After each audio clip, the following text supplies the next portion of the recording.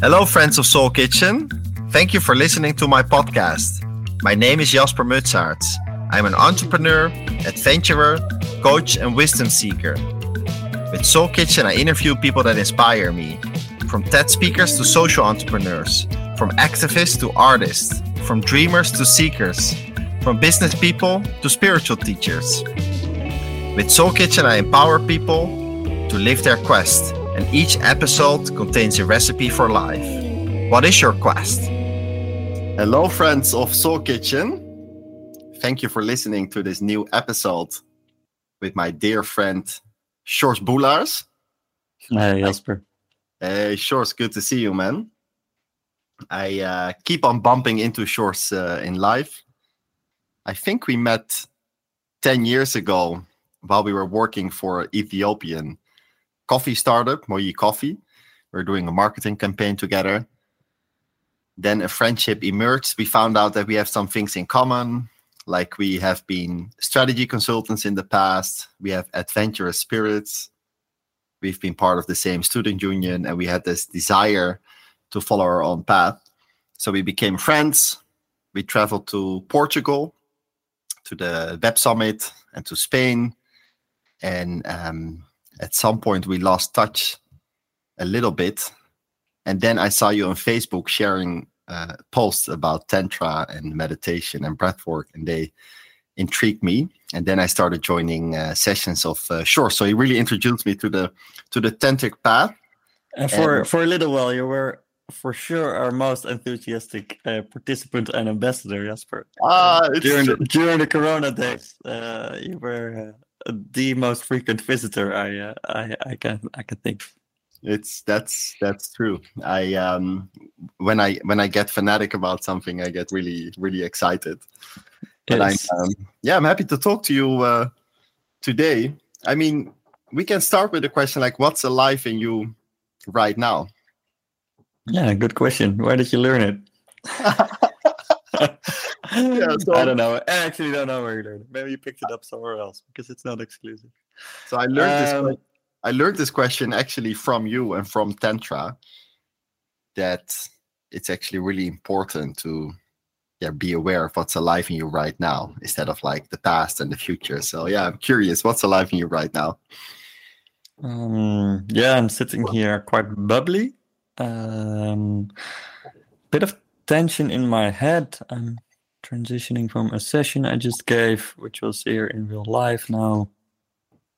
Contact via the screen, so I feel my eyes are a bit squinting, and adjusting to we're really here. It's not like I'm not watching a movie. I'm here sitting with you, opening up to this conversation. Saying that I relax a little bit more. Like, hey, we're also just two friends sharing about life, and I feel some warmth in my heart when I say that. And you mentioned we've had different relationships, right? Because we've been friends, but at some point you also became my teacher in the tantra retreats, so to say. I also became a customer in that sense. So how do you look at the different relationships we've had? Yeah, it's a sensitive topic actually, because in a way I like to keep these things a little bit separate. I think as a participant for a retreat, there is value in having the full space to show yourself with all beautiful and ugly sides, and let go of past structures and past ways of doing things, and stepping into something new, and then having a friendship also with the staff can keep you a little bit in the old. Maybe you know it from, or if I speak from my own experience, if I meet old friends from back in the days and I develop some new sides of myself, it can feel a little bit awkward. Like, okay, now I'm all of a sudden wearing different clothes, I'm talking with different words, different language, I have different interests. That can be a little bit like, ooh, am I really ready to show up with that. And that also can happen when, in that in a way might have influenced us as well. And I think we did it quite elegantly, like really saying, okay, for this week you're really a participant. There's no loyal, like you can let go of the friendship for a week. And for me too, I try to approach you as a participant, and after then we can see how the friendship evolves. But that's the surprising thing, or like at least the joyful thing. We keep coming back apparently. So I'm happy with that. No, I'm happy also with how that worked out. And sometimes maybe you meet people for a reason and relationships develop in different directions. And how is that for you as a tantra teacher and entrepreneur? Because the people that you work with in your retreats or in your coaching sessions, you also probably develop like informal or personal relationships with them, because it's a very personal field. So how do you hold that space where personal stuff and maybe business is so connected? So I try to keep them separate as much as possible.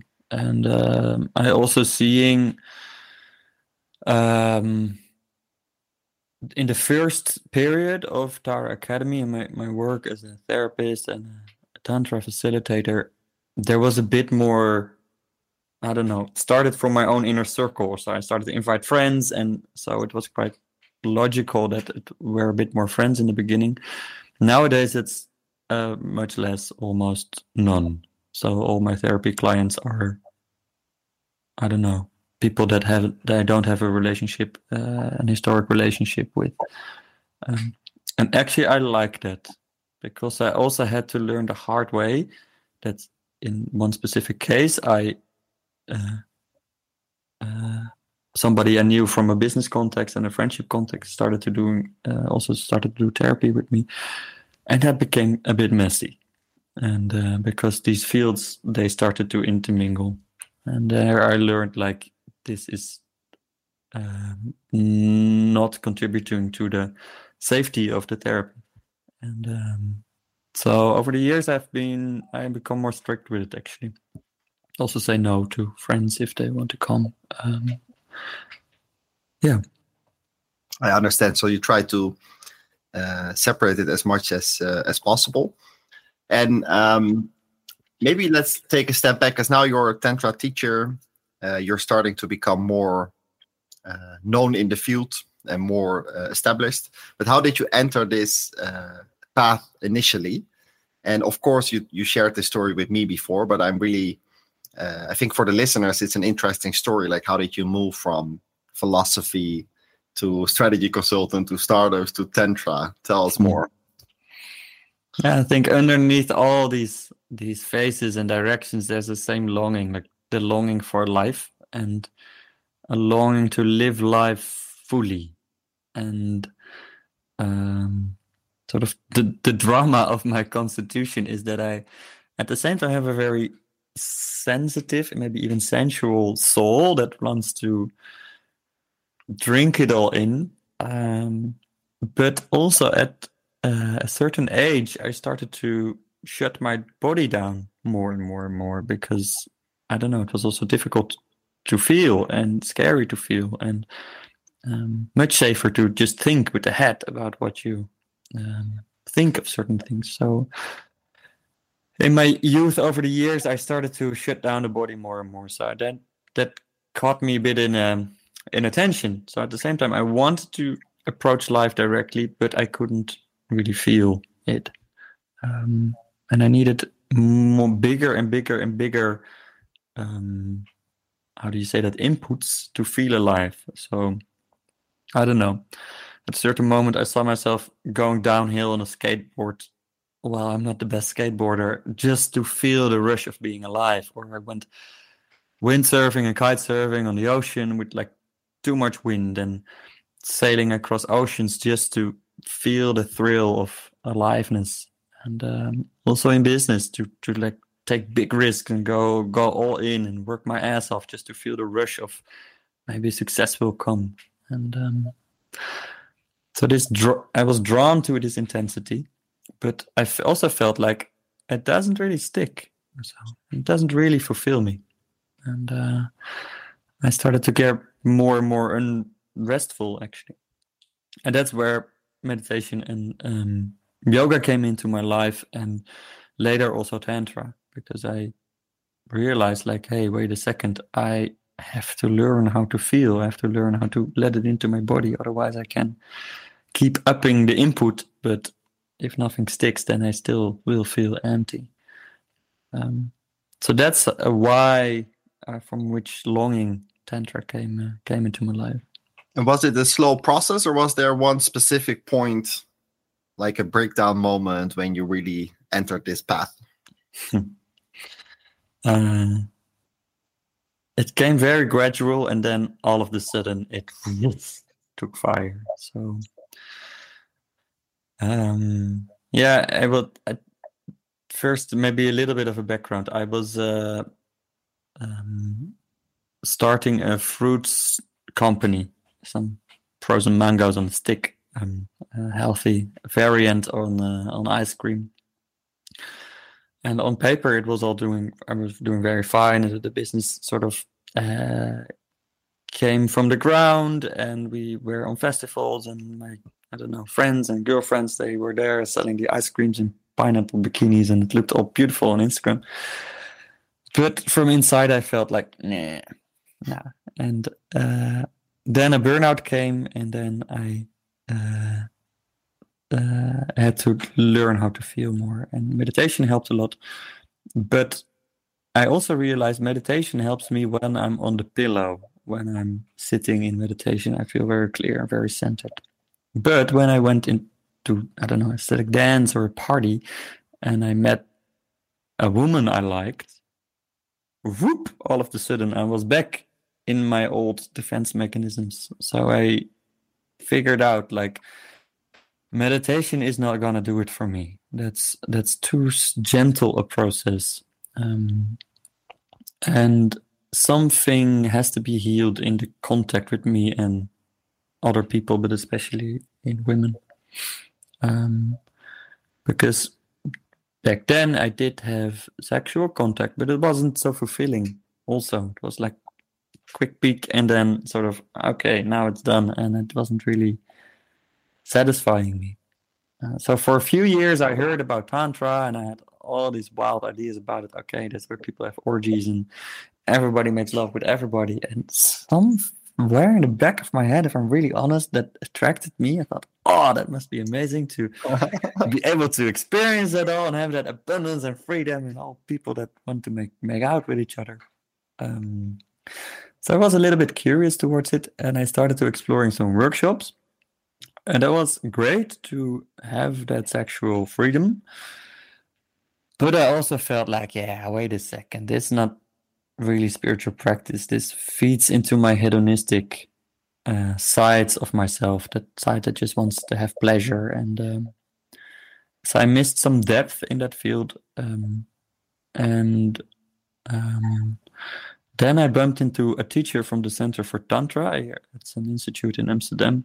And there I felt like, yes, here I feel depth, and here I feel solidity and a proper basis. So I did their introduction week, and then it caught fire. Like, I came back from that retreat and I realized, this is what I want. And this is not something I want just for the weekend or like once a couple of times a year. This is what I want as a basis of life. This truthfulness in relating, this truthfulness in every moment, the sensuality that also has its place there. That was my antidote for the dry, from the chin down, locked off consultant that I had become. So then things evolved pretty rapidly. I did the introduction week and started their year training, and then I thought, okay, in these retreats I learned many, many cool things.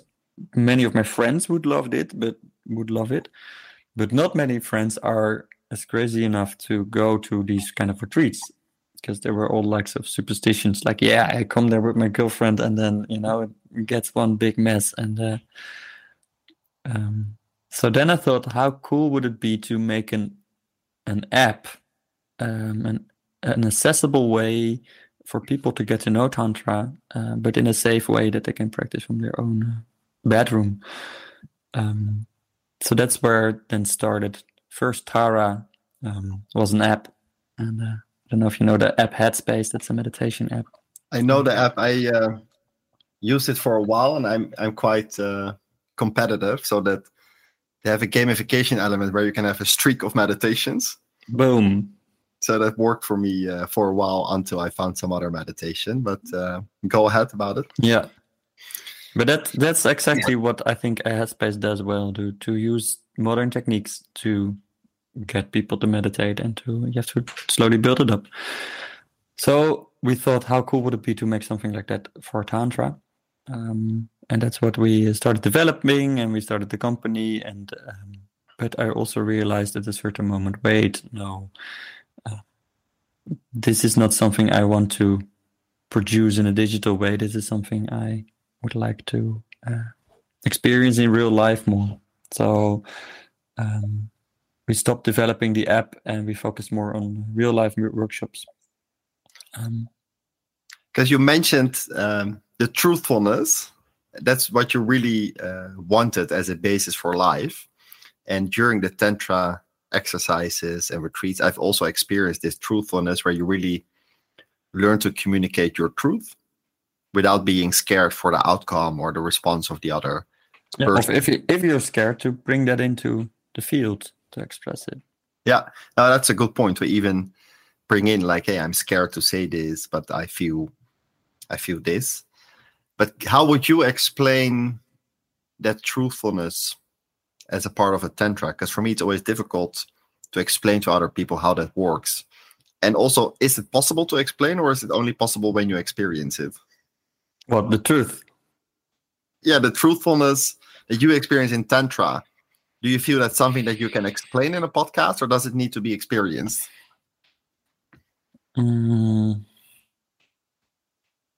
It's a beautiful question, actually. What is the role of truth in Tantra?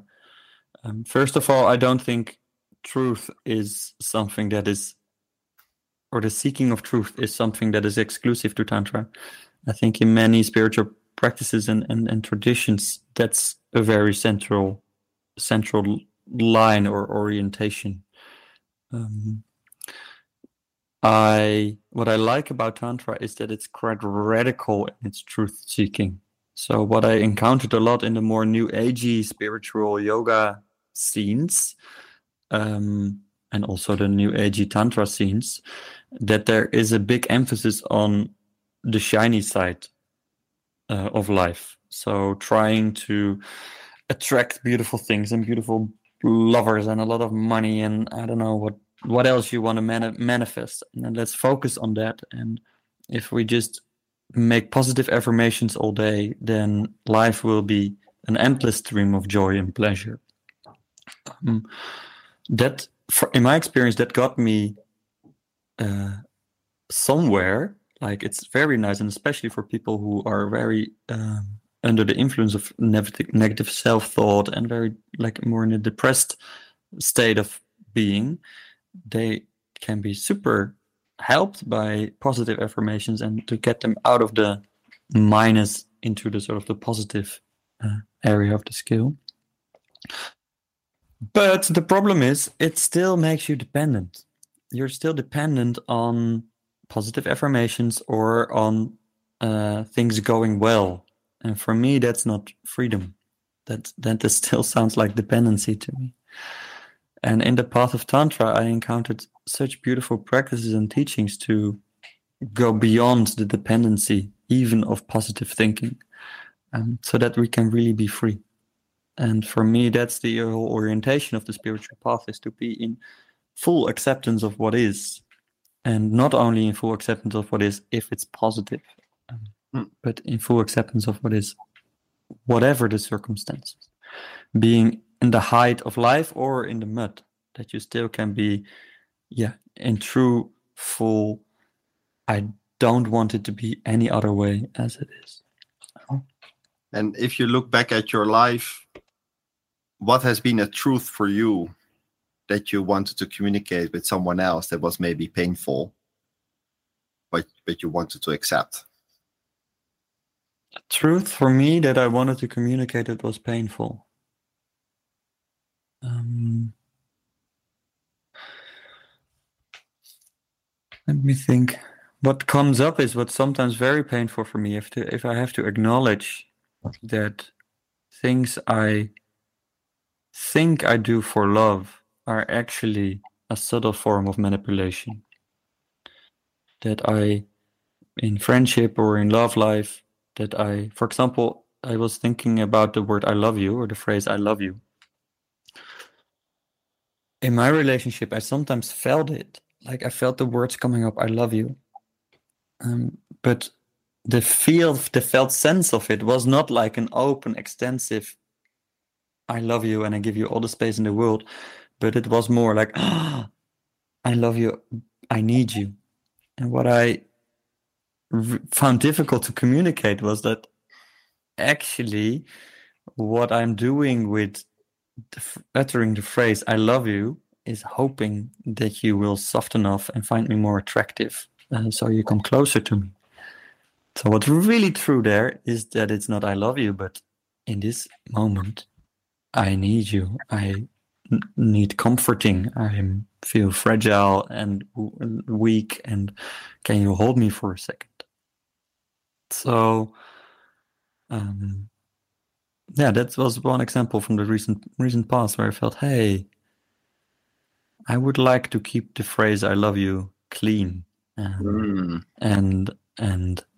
not inflated or what is it, deflated, and muddle it up by mixing or using it for other needs. So I recognize that. I think in the past I've sometimes used it to keep kind of a situation as it is, to avoid maybe difficult conversation or to avoid trouble. Kind of like, oh, I love you, and then we can kind of move on. Yeah, I love you, now move on. Yeah, interesting. So yeah, I love you, and instead of I need you. I think that's a good example. And another question related to this topic of truth is, I've noticed, or you have actually shared with me that during your life, sometimes you have maybe departed from certain friends and welcomed new friends, but you've made shifts, maybe more than some other people. Like, how do you look back at this part? Yeah, I think what you're referring to is, for example, me quitting the student union or the fraternity I was in, quite in a radical way. Looking back on it, I can feel the pain I was experiencing that moment, and also maybe even the panic. Like, there was a certain moment where I realized, like, I'm surrounded by men and also women that they don't really see me, and I don't really see them, and we're just hanging out because we ended up together. But is there true love and appreciation, and do we make each other grow? And I felt like, no, I'm living in a story. I'm live here with these friends because I'm supposed to like them. But the difficulty was, I was so stuck in that story that for years I tried to, from within, sort of change it or to bend it towards something that was more nourishing for me, but I just couldn't. I was so entangled in untruthfulness that I couldn't feel myself anymore, my own path and my own truth. So at a certain moment, I had to sort of cut the cables quite clean to take a breath and land in myself again. That's when I went sailing for a couple of years to let go of the Amsterdam student life and find some sense of selfhood again. And I'm grateful that I did it, but it was also very painful. And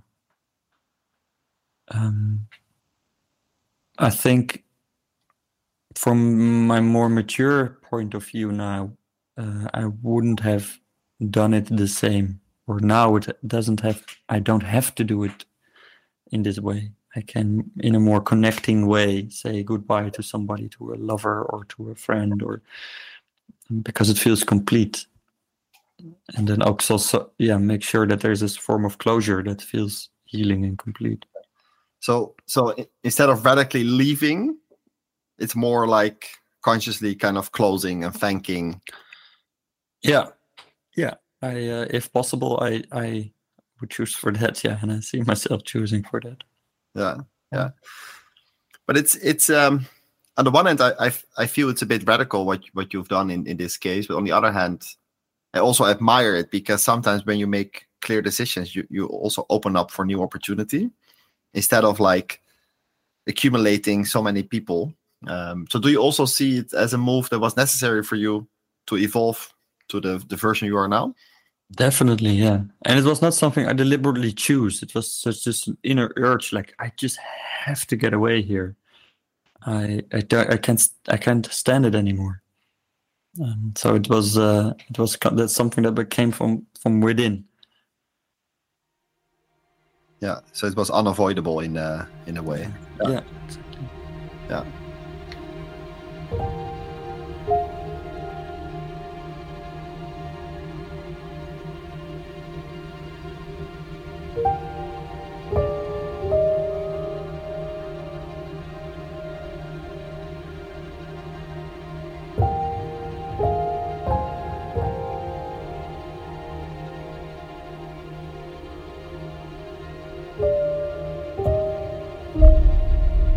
For me, sometimes I let things evolve, and then I see if people still reach out to me. And sometimes it's also a two-way street, right? That if you let things, I don't know the English word, but if you let things be a bit, and sometimes it happens automatically. But yeah, sometimes you need to take action. I'm curious, you're a tantra teacher, and tantra is also about relationships, and you've been in multiple relationships in the past, but I think you're also in a current relationship. How do you apply your own tantric experiences in day-to-day life with your partner?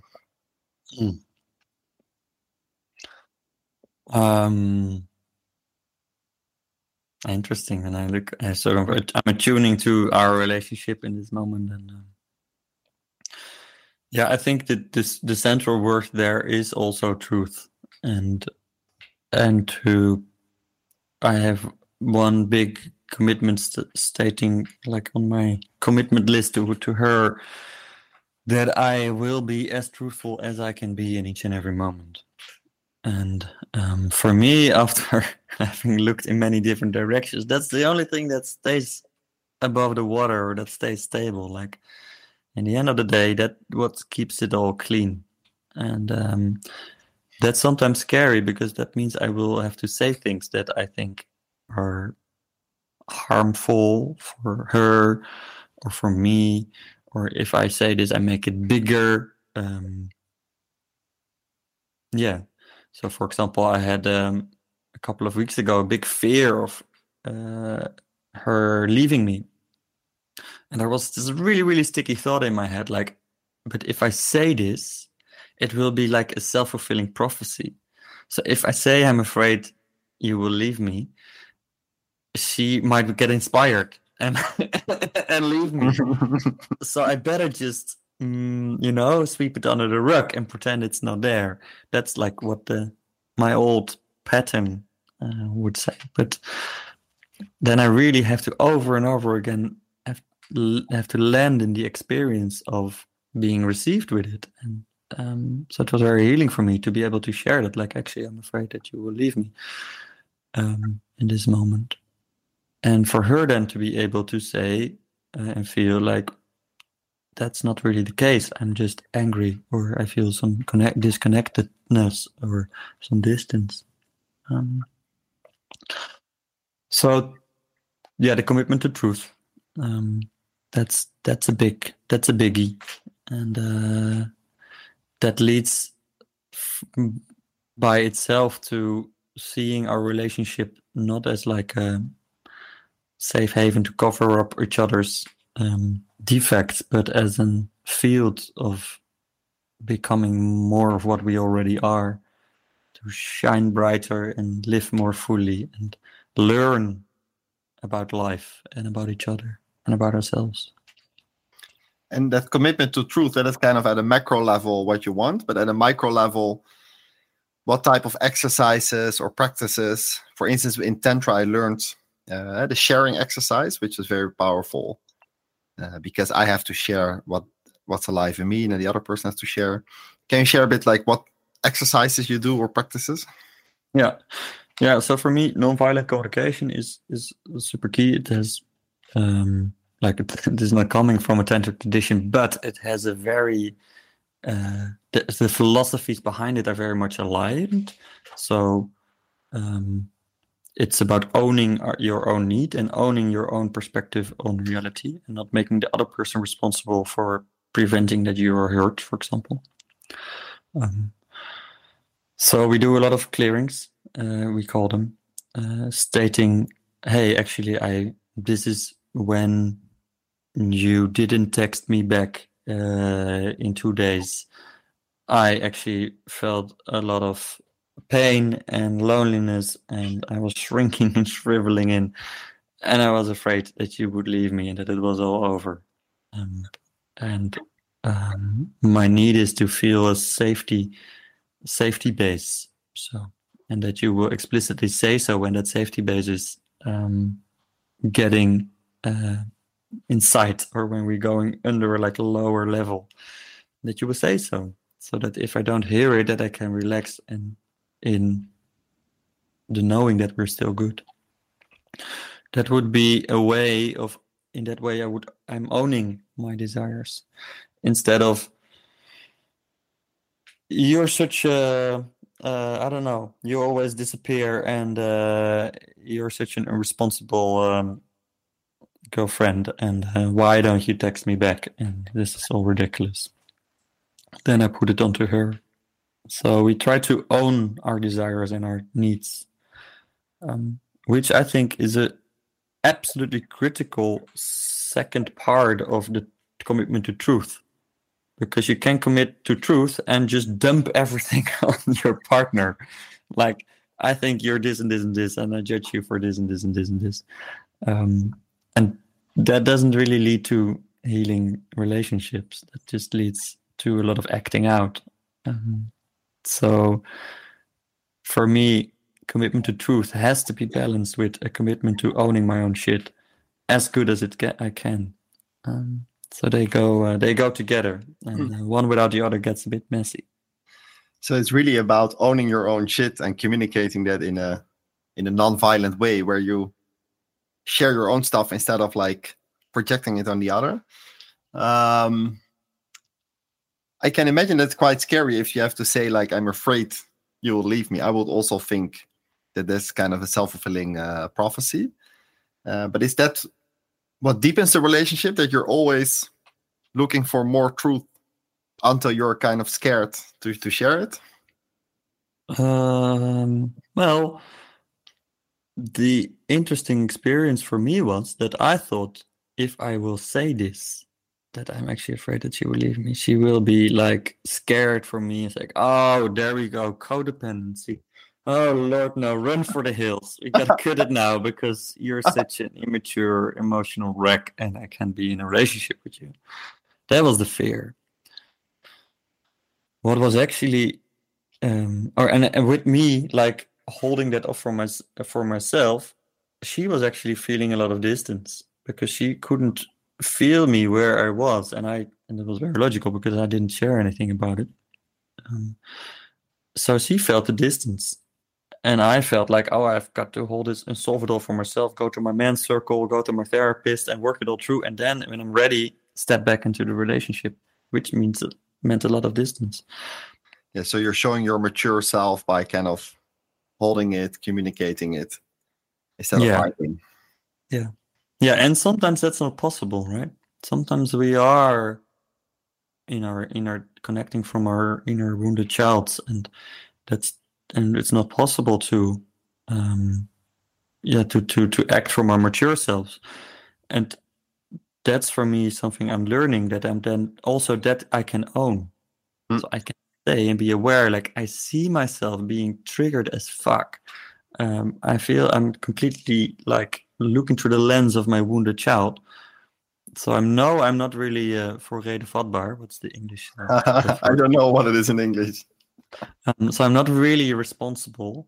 Like I know I'm acting a little bit. I'm overreacting, but also that I can bring in, and then she can decide like, okay, I feel space for meeting your wounded inner child, or let's talk about tomorrow, or I'd rather have you talking about this with your therapist, and then yeah.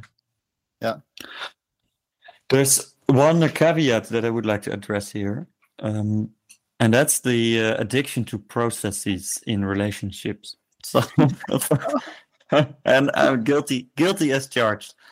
What does it mean? Addicted to processes? Well, for me, being kind of a seeker and a poker and an investigator, and having a longing for intimacy, but that's not something that comes absolutely natural for me, or hasn't been natural for me always. One way to feel some sort of closeness is to work through emotional stuff with my partner. And for many years, that was the best way of intimacy I had available. So working through emotional processes and then having a fight and then having the release and coming together again, that was like a circle I was rounding. And sometimes it's necessary to work through processes, and sometimes it can lead to connection. But for me, it came sort of almost the go-to method of feeling closeness. And that's something I'm learning, that there's other ways to feel close. And for me, it was actually painful and a bit scary to see. I have kind of a hard time to really, or I had to learn to really just land in the simple goodness of a relationship. It's just good. It has been good for weeks or months or years. Is that possible? So because for many years it hadn't been possible for me. So accepting that it can also be good and not like over-analyzing, over-processing. So do you have ex-partners or ex-relationship that maybe were a bit fed up with all this tantric processing? Yeah, I was in a relationship once where I was forbidden to set a timer with a bell. Fuck off with your inquiries. I can imagine, because it can be, I mean, you call it an addiction, but it can also be something that you're really passionate about. Same for me. I'm really interested now in doing these inquiries and sharing, but if someone is not on the same page, then maybe it's not a good match. So many people, when they think about Tantra, they think about open relationships. I have never been in an open relationship myself, but I have been reading a bit about it. So I read the book, The Ethical Slut.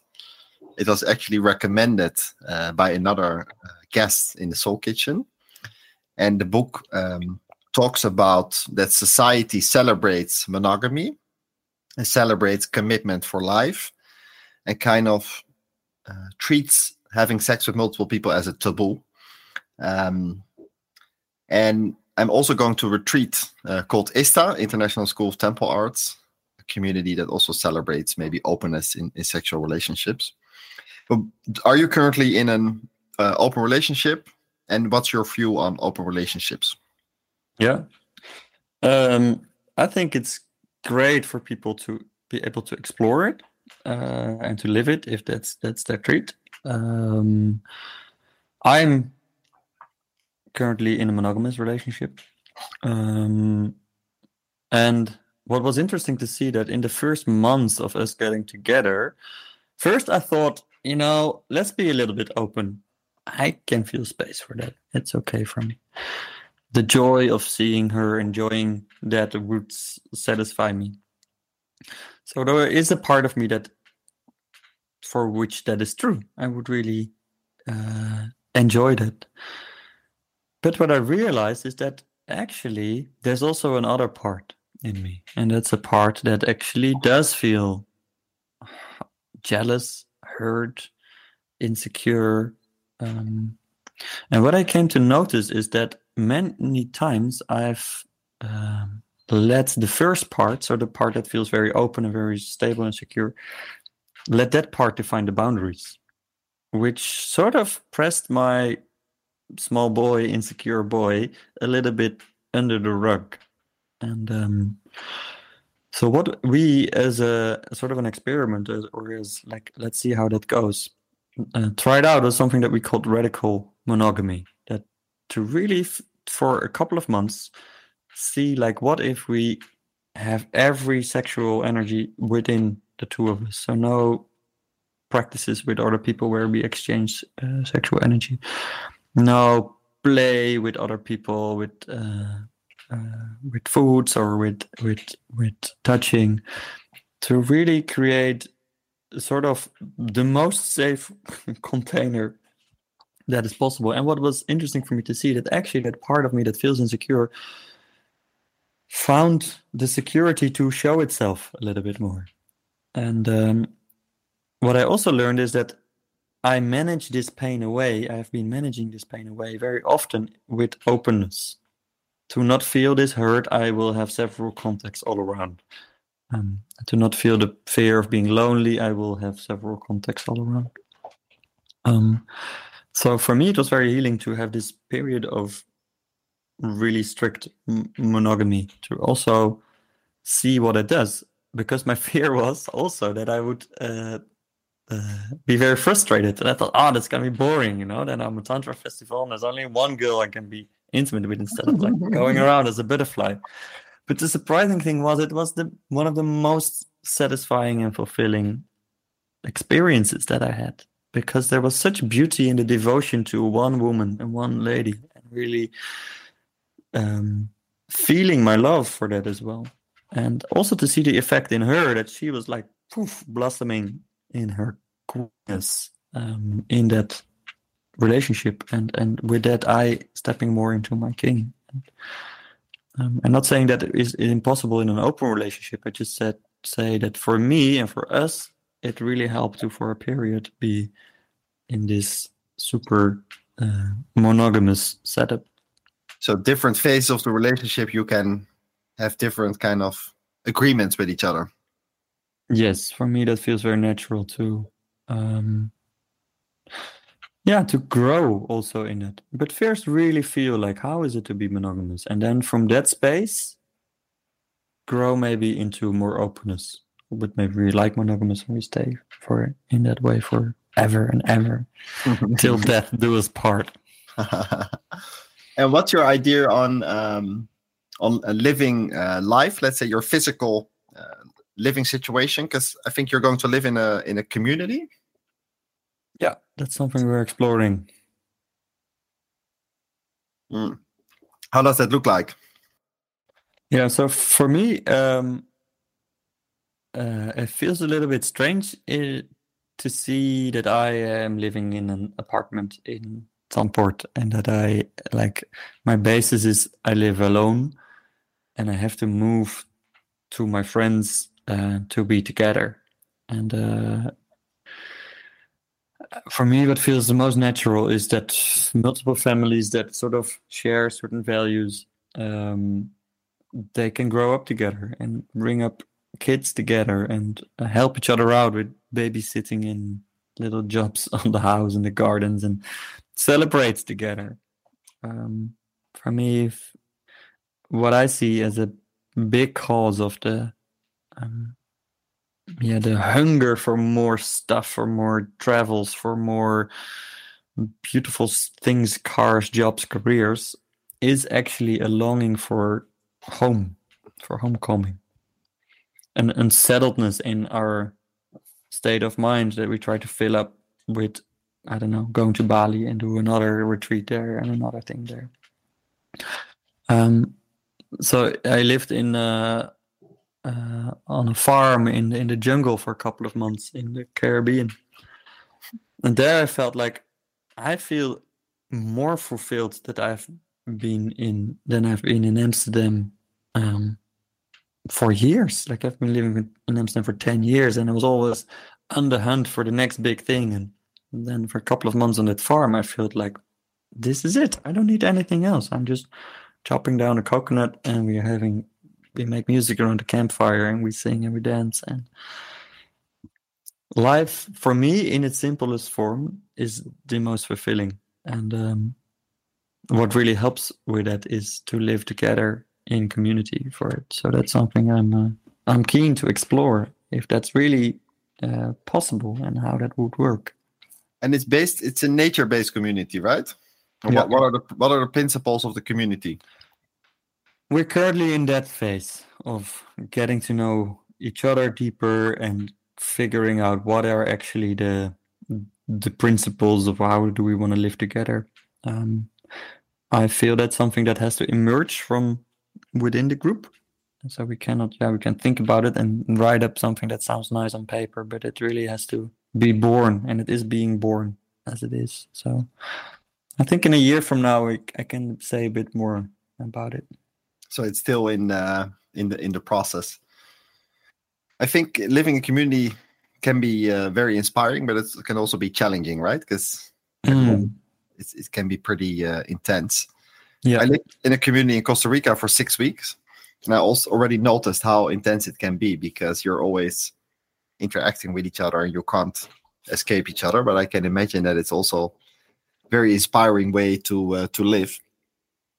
With this podcast, I always like to connect people as well. So if people are listening to this episode and they're curious to work with you or to join you on one of your adventures, maybe it's nice if you share a bit your current offering or your current activities at a more practical level. So how can people work with this?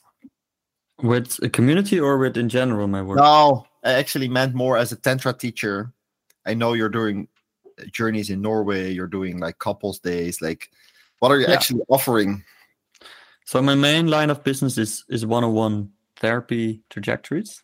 Mm-hmm. So from Monday to Friday, people come to my house and we dive into the depth. The program is called Deeper.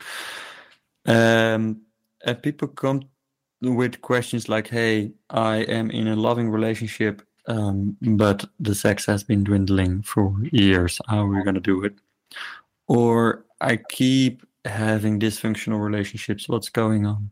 Or I am running a company. On the surface, it's going very well, but actually I'm running around with a lot of fear and tension and pressure to perform.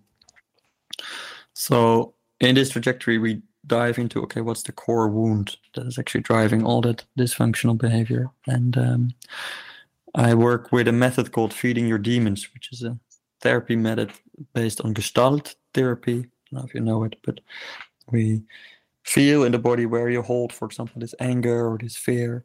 And then we ask your subconscious mind to present an image from it.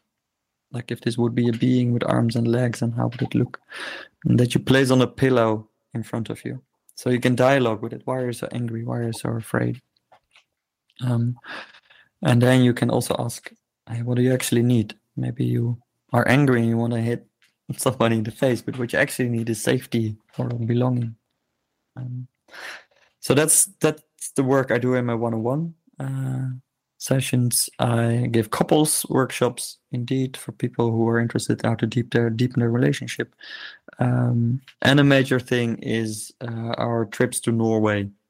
We go in the summer 2 weeks, one for men only and one for men and women, into the woods where we do some in-depth shadow work and nature connection, but then in the wilderness. And I think the trips to Norway, they're called the Hero's Journey, based on the work of Joseph Campbell. What I like about the Hero's Journey in Joseph Campbell is that I feel in your life you can have this circle multiple times. For instance, I had it when I started my first business. I was really scared.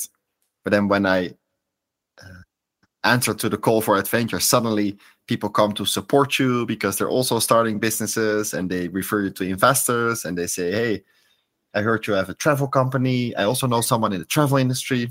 Before you know it, you're in a new field. I feel with Soul Kitchen was also coming out into a new theme. So I'm also now in this new hero's journey.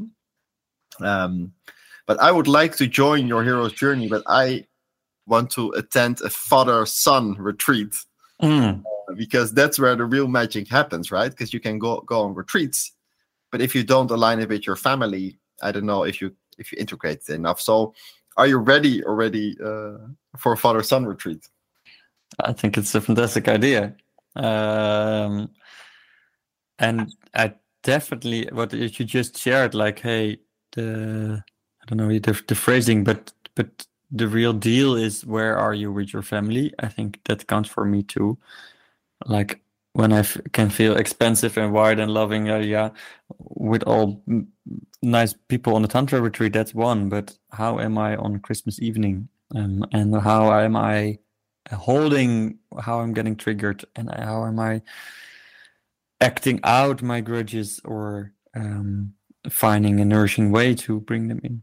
I think that's important. And father-son trips, I think, are amazing.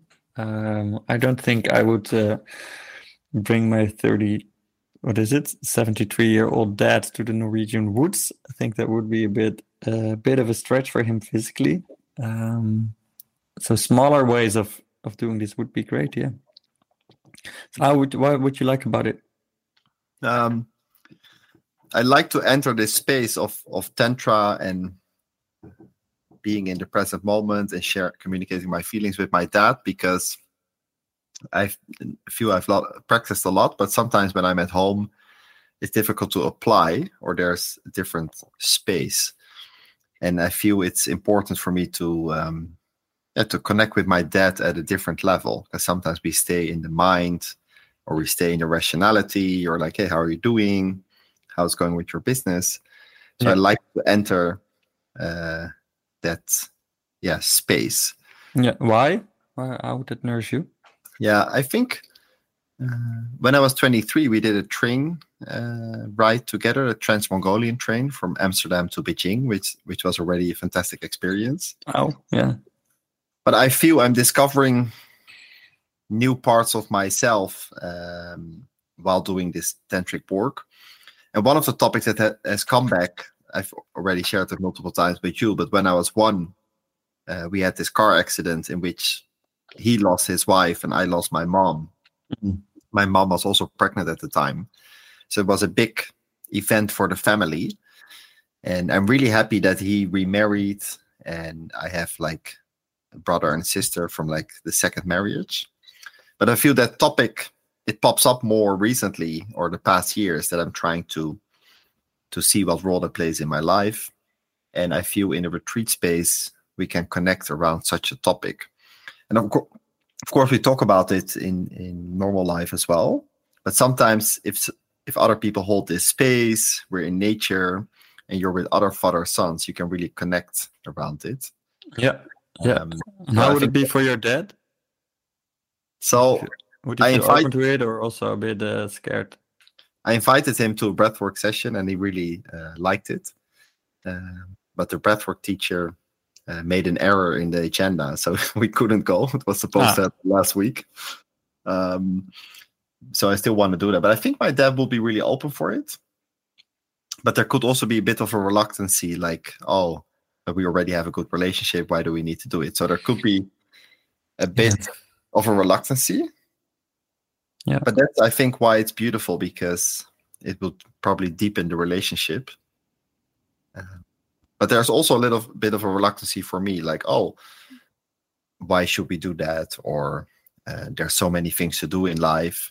So I think we can easily overstep it. But that's, I think, why it's so beautiful. Yeah. Yeah, I think it's a very delicate dance, what you describe. Like, where are you actually trying? Because something I realize in myself is that I'm sometimes still trying to make my dad into the man and the father I always wanted and longed for to have. So that while I think I'm bringing in my open desires. What I'm actually doing is trying to manipulate him to fulfill my ideal image of a father. Because when he is perfect, I don't have to feel my loneliness or my existential hole or something like that. So that's something always that I try to be aware of when I do things with my father or my family. Like, where am I really meeting them as they are, with showing what I think is nourishing or a meaningful time to spend, a way to spend our time, and where am I actually trying to fix them or to improve them so that they will fit my ideal. And that's something that, of course, brings a lot of tension in the relationship if you try to fix people or make them fit your ideal. That's not love in my experience. Yeah, that's a good point, because for me it will be a way of making him interested in this work. And at the same time, I feel it could be a beautiful space to connect. And I'll be curious to see what themes pop up. Yeah. So can I ask you a personal question? Yeah. How would it be if your dad wouldn't like what you do and doesn't feel so much interested in? Yeah, it's something that I would like to accept and embrace, and I would need to search more validation in me and stop trying to get the validation from my dad, because sometimes I'm still looking for the validation of my dad in this space I'm now working in. So how would it be? Initially, there will be a bit of a disappointment, but there could also be an acceptance, like, oh, we just have different interests. Yeah. Like he likes to play music. Yeah, I think this is a beautiful insight that you can only bring in this request to your dad in sort of a sense of freedom. If you feel really in, hey, where am I actually looking for validation? And so it's beautiful to hear you about your awareness on that. Because how is it for you? Would you be interested in doing this with your dad, or?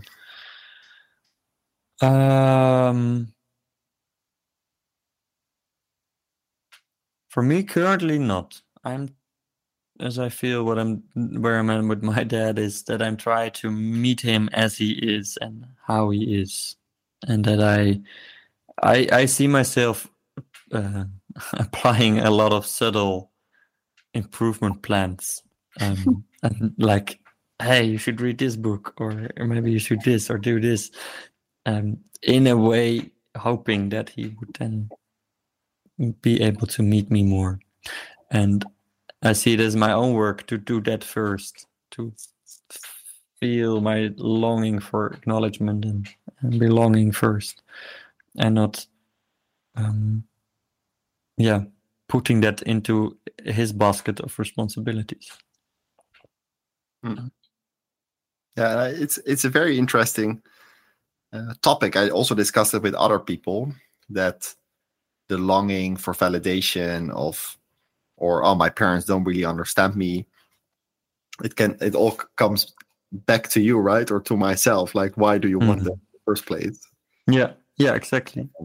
And not to say that it is wrong to want to go on a retreat with your dad. It's just it's an interesting topic. Where is this desire coming from?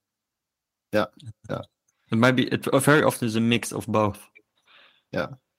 And that's why tantra is so interesting, right? It always comes back to finding your true desires. It always comes back to finding your true desires.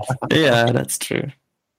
So we talked a lot about many topics already. If you look back at your tantric path and your teachings and all your experiences, because Soul Kitchen is also about sharing recipes for the listeners for life. How would you summarize kind of your experience, and what recipe would you like to share with the listener? Yeah, for me, there's only one path, and that's the path of truth. So my recipe would be: can I be more truthful in this moment? And sometimes I use the phrase, what do I know to be true that I not yet dare to acknowledge? What do I know to be true that I not yet dare to acknowledge? Because sometimes we just try to hide like some painful truths for ourselves.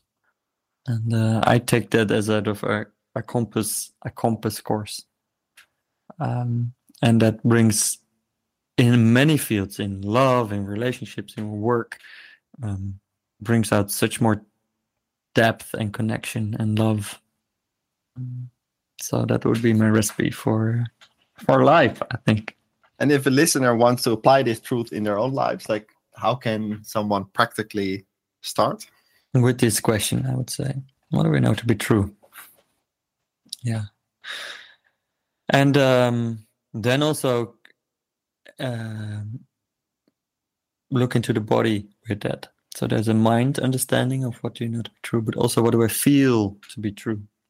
And can I, in each moment, connect to my body what's actually happening there? Where am I contracting? Because sometimes with some people, in some relationships, you think you have a very good relationship, but actually you feel your whole body is contracting. So what do I feel to be true that I don't yet dare to acknowledge? Might also be a good one. Well, thank you for sharing your wisdom, Sjors. It was a pleasure to reconnect. I'm here, man. And thanks to everyone for listening. I hope to see you soon again, and have a great day. Bye. Bye-bye.